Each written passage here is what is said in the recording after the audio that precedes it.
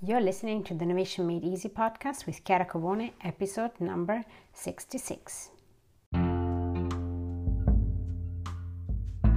Welcome to the Innovation Made Easy podcast. I'm your host, Chiara Covone, ex-corporate leader turned executive coach and speaker.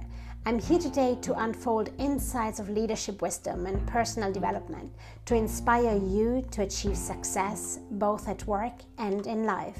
Are you ready to create your own success story? Then let's dive in. Hello and welcome to another episode of the Innovation Made Easy podcast. The sun is shining, it's end of August, and I am so enjoying this end of summer. And I'm also really excited because I'm preparing and finalizing a new product that is going to be launched soon, and I'm so excited. I can't tell you yet what it is, but stay tuned because you will soon know what this is about. I'm sure I'll communicate on LinkedIn and all my platforms to make sure that you are aware of this exciting project that is coming to life. So today I want to talk about the art of influence. The what and the when and the how of influence. And I think it's so interesting because influence is one of those words that is so used by my clients, this desire to be more influential and be more heard. And sometimes I feel like we want to find the magic bullet and we make it more complicated than it actually is. Having said that, I do think that it's interesting to structure the word influence based on the different situation and the art of influence. There is different methodologies that we naturally use that we have been training since we are very, very young on how to get people to do what we want, to help us out. And so I thought it was really interesting to actually structure these influence into different type and also give it some thoughts of when are you going to use which tactic or which approach. And so I help you, guide you, and maybe give you some inspiration on how to first consider yourself actually already an influential person. And secondly, maybe see if the strategy that you're using right now might not apply because of the circumstances, and if there was a different one that I'm listing here that might work better for you. So the first distinction that I'd like to make is between hard tactics and soft tactics. And hard tactics, the one that I will mention, are a little bit more straightforward, a little bit more you will apply and use them when you want something quickly and you need something like pass me the salt type of speed. And then there is the soft ones, which are a little bit more refined and they need a little bit more of work around, also a little bit more time to be completed. So let's look at the hard tactics. And so as I said, these are straightforward approaches, and you don't really require a lot of understanding, a lot of knowledge of the person you're trying to influence. So one of the simplest one is making a request. So this tactic is about simply telling someone that you need something, like, can you please pass me the salt? And so you're making a request. Think about it, right? This is also a way of influencing somebody. So if you're one person that thinks about himself, oh, I'm so bad at influencing people, I'm such a poor influencer. Well, here I give you an example of actually something that could encourage your self-esteem and appreciate the fact that actually you're probably very good at asking somebody, can you pass me the water, if you're sitting at a table with somebody else. So the first hard tactic is just requesting. As I said, you don't really need to know much about the person that is going to pass you the water. Sometimes if you're sitting at the table with a friend, you will know a lot about them, but that is not a requirement for you to influence a person to actually fulfill your request. So very straightforward. The second hard tactic is what we can call legitimating. And what I'm talking here about is that we're asking something and we're also explaining why. So we legitimate our request with a why. So in the case of the salt, right, you don't need to make this legitimation, but if you wish to do so, you could very easily say, actually, I think I'm missing some salt here. Could you please pass me the salt? See how actually this request could land in a much nicer way, in a more engaging way with the other person. As I said, it's not required, maybe in the request with salt, but I think it's quite interesting to see just that little subtle add on to give you some context on the why I'm making this request is actually going to land the request in a different way. So you're legitimating your request with the add-on of why am I actually asking you to fulfill my request. You could even say, sorry, I can't reach it from here. Could you please pass it to me? I think I made such an interesting example because I remember some friends of mine from Argentina and Brazil, they would never pass you directly the salt. These friends of mine, they would always want to put the salt first on the table, pass it to you, but leave it on the table, not pass it directly hand to hand, which I thought is quite interesting anecdote. Anyway, so requesting, legitimating.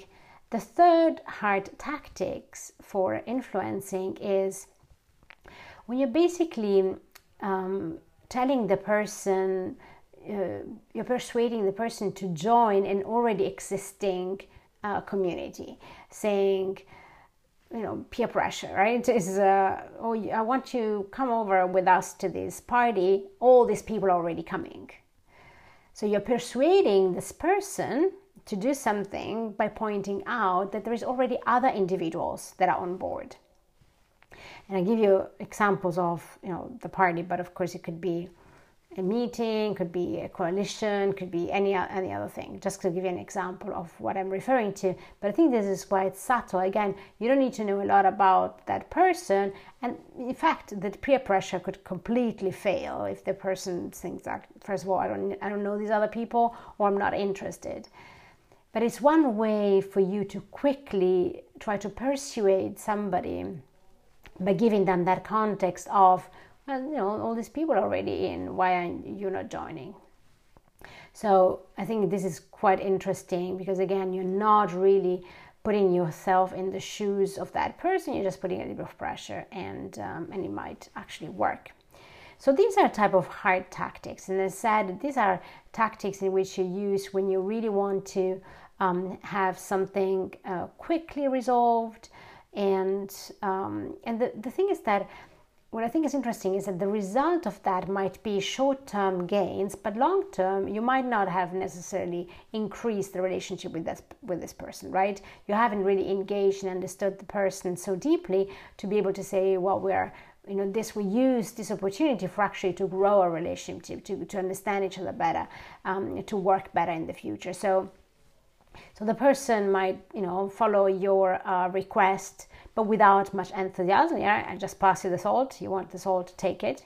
Or you're putting pressure on me because these other people are coming and I'm coming, but I'm not coming for you. Actually, I'm coming for the other. So the enthusiasm there is not really there, right? So I just wanted you to point out this method of influencing because they are actually influencing. You are asking something and getting something in return if the person accepts to comply. But the reality is that you're not investing in anything bigger and longer term. So let's look at the softer tactics. And these are really more requiring you to understand the person you're interacting with, you're trying to influence. And of course, it will be taking the time to understand this person at different levels. But the beauty of this method is that it actually requires you to invest more time. In my case, I would say that this is more exciting, more interesting, because you can leverage a bit of your curiosity around the other person. You can play it also a little bit as a game. So the first soft tactic that I'd like to mention is when we use evidence and data to persuade somebody, to show why this person should actually fulfill your request. And I think this is quite interesting because when you're persuading somebody, you're really tapping on their logic part of the brain. You're giving them data, you're giving them facts. And this tactic might work in some cases, but it might completely fail in other moments, right? I'm sure you have experienced when you're really leveraging, you gathered a lot of facts, you gathered a lot of data, and you bring it all to the table, but this other person actually is still not feeling quite right and doesn't really want to follow through. But you're trying, you're using that tactic, and this is really what I want to focus on. When is the right time to use that tactic?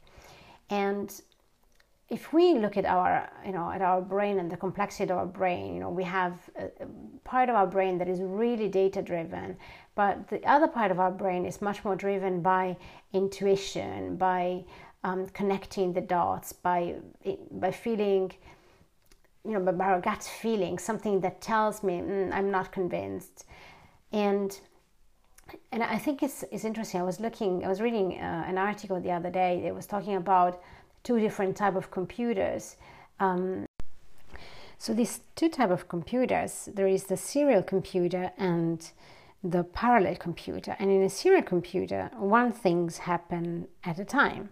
So it's a sequential progress. And it's really interesting because this is really based on data and logic. And the answer is always the same. So it's really mathematical. And so I think it's interesting that sometimes when we are applying persuasion, we're really tapping into that type of computer, that type of part of our brain where it's really just about data and logic. The other type of computer is a parallel computer. And this is really like our intuition, where we process a huge amount of data simultaneously. And it's really when we are capable of finding patterns and connecting the dots, but not in a linear way, really addressing and accessing a huge amount of data. So when we are really strictly focusing on data and logic, evidence, we want to be aware that actually we're talking to that part of the brain. So depending on your relationship with that person, you might miss out on half of it. So I think this is really interesting of why sometimes we get so frustrated with persuasion tactics that leverage a lot of data but actually are not bringing us to the results that we want. The other type of building on these soft tactics, another style is more about building rapport. And so basically this is really one of the tactics that was very largely explained in books about influence, which is based on the principle that people are more likely to follow you if they like you, right? So somebody comes at your door and wants to sell you a vacuum cleaner, and they start chit-chatting and they start finding commonalities between you and that person. And so that it triggers you liking this person. And so, it creates kind of a common ground over which you can build a rapport. So, if somebody praises you and points out a sense of communality, then, we feel like we're part of the same group or belong somehow, we have something in common. So there is a lot of science that shows that when you base your influence on those grounds, that person is actually way more likely to fulfill your request. So I think those sneaky ways in the past, or when people knock at your door, I want to sell you a vacuum cleaner, it's maybe not exactly what I'm encouraging you to do, but I'm just thinking of, consider how that has an influence, how does impact your influence, right? How much you actually could leverage, and how much are you really considering and not giving it for granted? Am I spending time to really pointing out how here we are on the same boat? I hear so often my clients having conflicts at work because they feel they want something different, and I'm telling them, yes, exactly, because you have been just focusing on what you want versus the why you want, or what you have in common. The commonality you have is the success of the company. So ultimately you want to make the pie bigger. So don't start fighting with the little piece that you have, that you're holding on, and instead, how can you collaborate with this other person, how can you really create that social ground, that common ground, so that you can build and leverage each other's knowledge, skills, and expertise. So socializing and spending really the time on other people's belonging and belonging to the same group really can propel your influence to different levels. Another more sneaky way of influencing somebody is via a trading, via an exchange. So I give you this and you do this favor in return. And this is also something that is very often used and leveraged. I use this practice often also with my kids. And it's, of course, it has its own applications at times. So you're asking for something, but you're also happy to give something in return. So very trading and very exchangey between the two people. To use this approach, of course, you have to know what the other person wants in exchange, right? So with my son, I'm very aware of what he wants, so that's an easy one. And sometimes having the curiosity actually to find out, what is this person? What can I offer to them? And what can then this person really give to me? So having that openness really can enhance your relationship, because you will spend time to validate your assumption. I think this person might need that, but do I want to validate my assumption? Do I want to actually ask this person and check if that's something they're interested in that I can offer them? So an exchange is a good way to, particularly if you're doing it with empathy and with a lot of interest and curiosity, can really build your relationship actually in the long term. The other thing is, of course, if you have a special relationship with somebody. So if you're very personal, so if you are asking somebody that is a good colleague of you, that you work very often together, if you're asking for a personal favor, then you can center the request also on the sense of friendship and loyalty. So you're asking them, not expecting anything.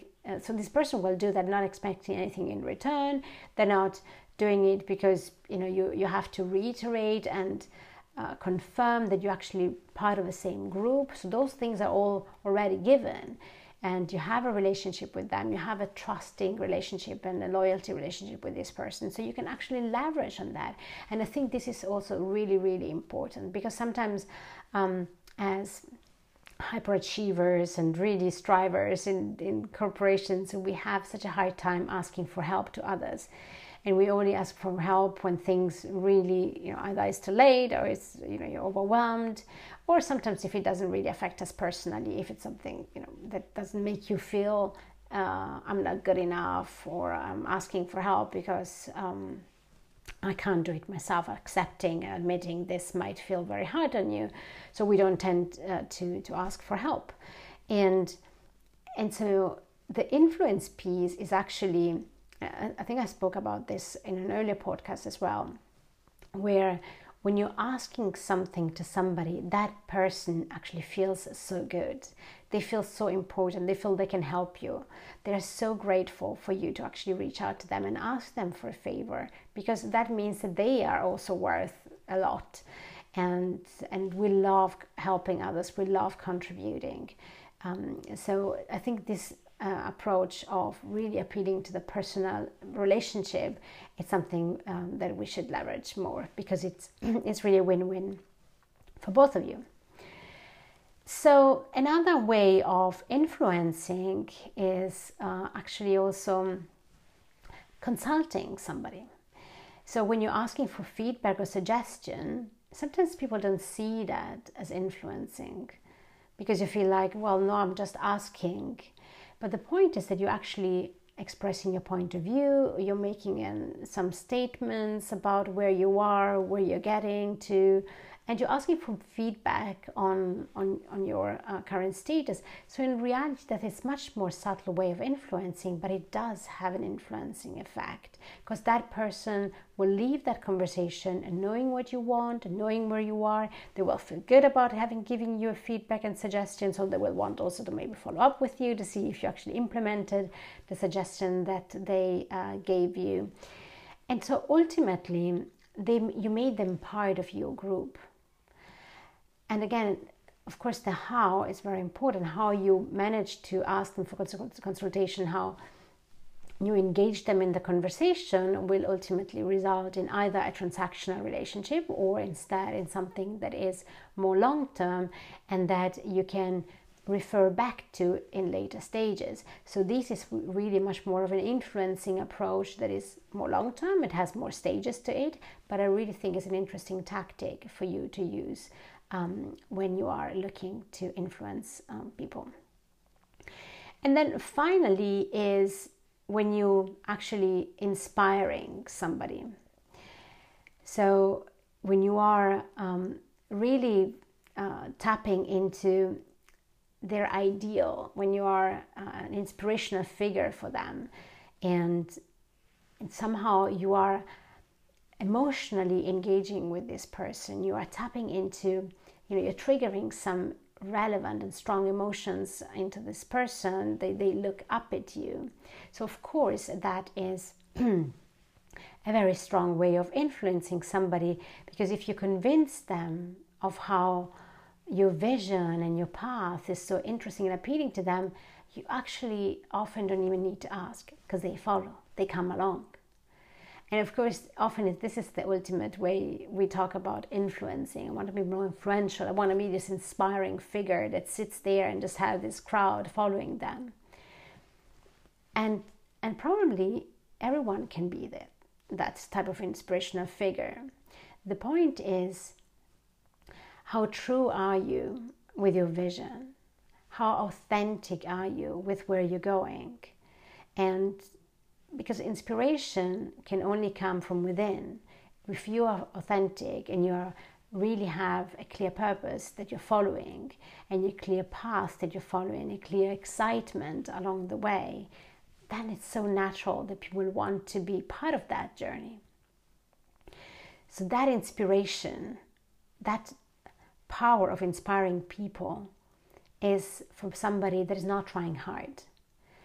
And this is why I think we don't use influence directly in that context, right? Because influence seems to be trying hard to convince people to follow you. And the reality is that when you inspire, by default, the byproduct is that actually people are following you, so you have influenced them. But every time we try too hard on things, that's when actually we fall short. And so this wraps up the last piece of soft tactics to influence, and of course, as I said, those soft tactics, as opposed to the hard tactics, require you to be more authentic, to take more time, to understand who you have in front, and to really want to be on the journey with yourself, with them, to land somewhere together. So the path and destination needs to be appealing, interesting, and quite clear. So, and I'm just going to finish saying that if you want to go to B, you also have to know where you are. So if you want to influence more the people around you, you first want to assess, where are you today? And this is why I wanted to give you this framework, because sometimes we just want to be better and we don't take the time to consider, where am I today? How am I doing? So this is why I give you this framework in which you can really start assessing yourself, where do I actually tick the boxes already? And this is my point A. And now where do I want to go? What type of tactics do I want to actually start practicing? And see how I can adapt them for my own, to my own style, to what I actually want to achieve. And that's when you decide where B is and you work to achieve your B destination. So I hope this was interesting and inspiring, and let me know, leave me a comment on my website. I'm really looking forward to hearing what you're thinking. Have a wonderful week, and until next week, bye-bye.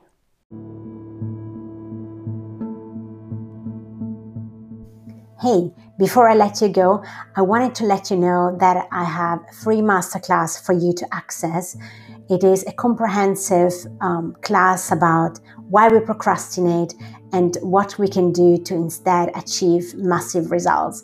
If you're tired of dreaming and wanting and you're ready to take inspired and effective action, then this masterclass is for you. Go to covone.se/goal and get instant access to this free masterclass to help you finally stop procrastinating and allow your dreams and wants to take back the front seat.